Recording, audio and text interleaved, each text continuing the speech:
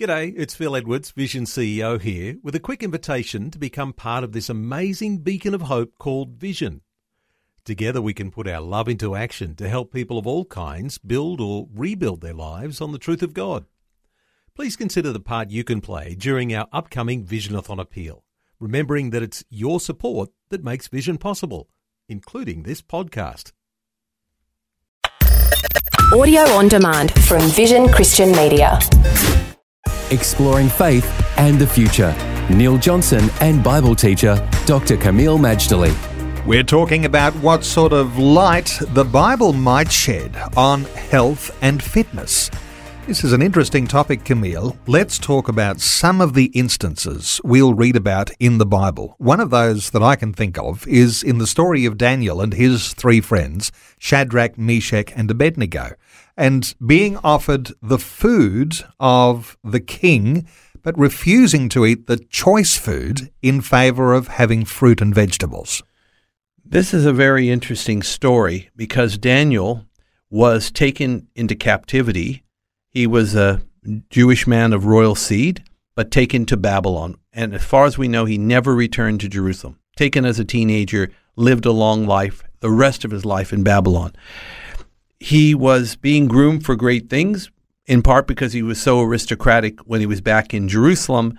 And as far as Nebuchadnezzar was concerned, he's going to be groomed for even greater things in the days ahead. And to reward him and his friends, they were offered the royal food and wine. The Bible doesn't tell us why Daniel didn't want the royal food and wine. He basically said he purposed himself not to be defiled by the king's food and wine. Was it because it was unkosher? Was it because it was too rich? Was it because it was offered to idols? And there were plenty of them in Babylon. The Bible doesn't say exactly the nature of the food problem. But I can tell you this, Neil, if you have a strong conviction about not eating something, chances are you better not eat it. It may be all right for somebody else to eat it, but for you, whatever is not of faith, is sin. So therefore, we don't eat these things. The idea is Daniel had a diet. He didn't want the king's food, so he went on vegetables, on pulse. And he put a challenge. We will be firmer and fatter eating our lean, healthy stuff than the kings.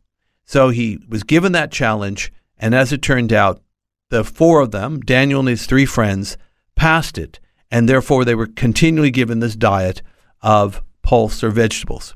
Whether he stayed that way the rest of his life, we don't know. But what we can say is Daniel was a man, both young and old, of great conviction, and that's part of the reason God honored him so much. And of course, the diet that they chose at that time was a fruit and vegetables diet. That might for some be an obvious thing to choose that would be healthy, but is there any other reason why they would choose that? There could be any reasons. I can't, to be honest, be for sure, but the fruit and vegetable diet that Daniel had was in stark contrast to what the king was doing. Now, I don't think he was trying to be different to prove a point or to assert his individuality.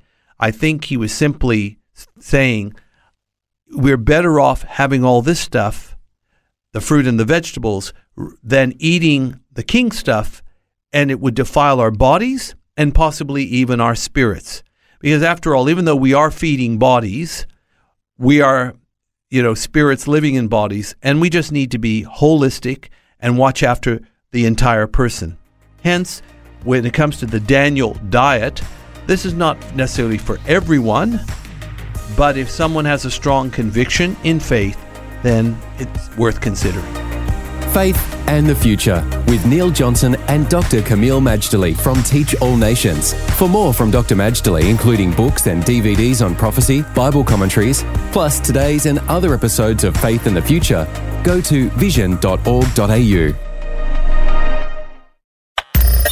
Thanks for taking time to listen to this audio on demand from Vision Christian Media. To find out more about us, go to vision.org.au.